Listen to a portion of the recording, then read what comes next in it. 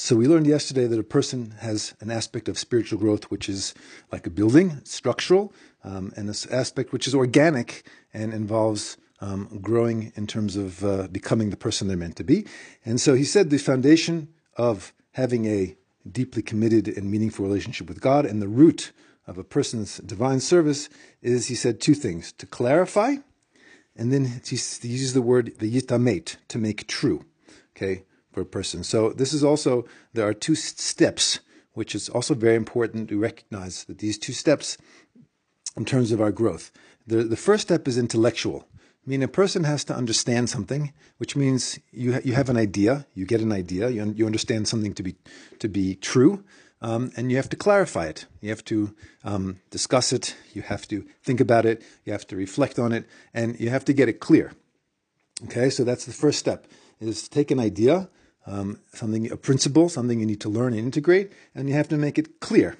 But having it clear alone is not enough.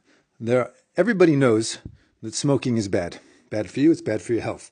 But there are still millions and millions of people who smoke all around the world.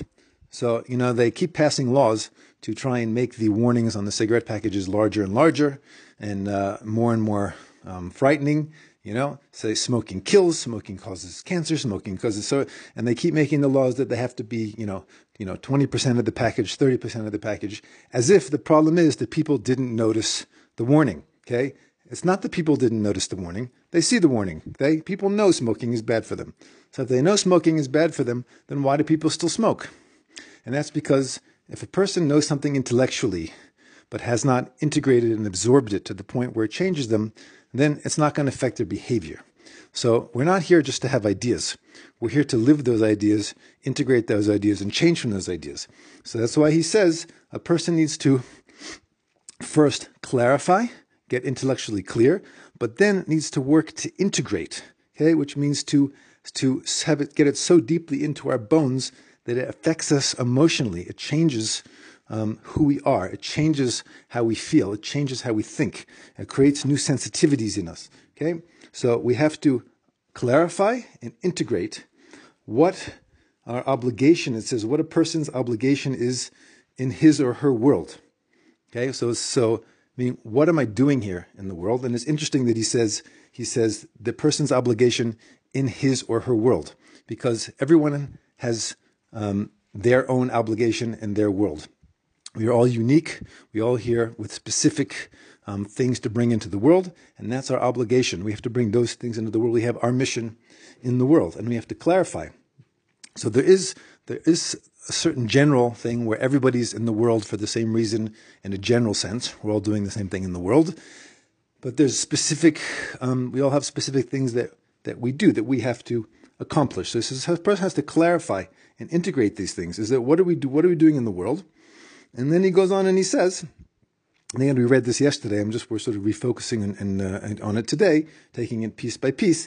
This is what a person also needs to make his goal and he says his glance, what he looks at, and everything that he toils in all the days of his life. So again, we're seeing throughout this sentence, he keeps two parallel things. He talks about a foundation and about a root. And he talks about understanding intellectually, and he talks about getting it clear and integrating it emotionally. He says a person has to, and he says two things. A person has to have a goal. It means we have to understand what is our goal. What are we doing in the world? What is our purpose? But he also says what you look at, because what is your focus on? Because a person, again, can have a goal, but it happens all the time, is that we get distracted from our goal. A person can know something, that I'm supposed to be doing this is what I want to accomplish. And we all know there are certain things that are important in life. Everybody recognizes their family is important in life, right? Everybody's their family is a top priority. But how often do we end up ignoring the needs of our family because we get busy? We have jobs.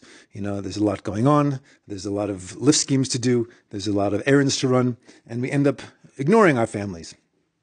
So we can know something is important, but we get distracted. So he says you have to know what the goal is, and you have to keep looking at it. Keep your eye on the ball. It's not enough to just know, but you have to constantly refocus on what you're doing and what the goal is, so that you are making sure that you're living your values according to the goal.